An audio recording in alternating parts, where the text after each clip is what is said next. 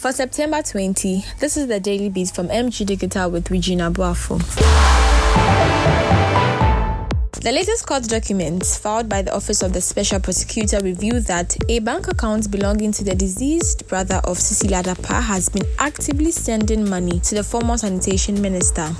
This is the office's most recent effort to confirm the seizure of allegedly tainted properties belonging to Madam Dapaah. According to the OSP, she received transfers from the deceased brother purportedly on September 19, 2022 and May 2023, amounting 10,450 Ghana cedis and 11,280 Ghana cedis. The case will be heard by the High Court on October 18.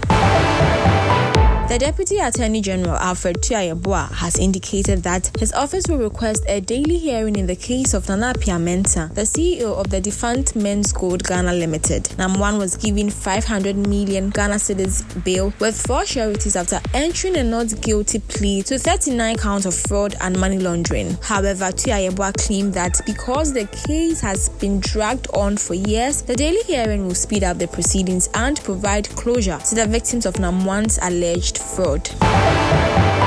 Residents and business owners affected by the CMB fire incident have refused the National Disaster Management Organization's proposal to relocate to an alternative site to receive assistance. According to NADMO, the incident has had an impact on about 800 people. However, attempts to persuade them to move from the area have been unsuccessful. Meanwhile, the assembly member of the area, Frederick Kwanzaa, has noted that NADMO's attempt to offer support had failed on previous occasions and this time was no different. The Takwa Circuit Court has sentenced 5 persons to a total of 100 years imprisonment in hard labor for mining without authority. Although the 5 denied committing the crime, they were all found guilty following a trial and sentenced to 20 years in jail with hard labor. The accused were arrested on August 17 while searching for gold nuggets in the Ankobra River and were subsequently handed over to the police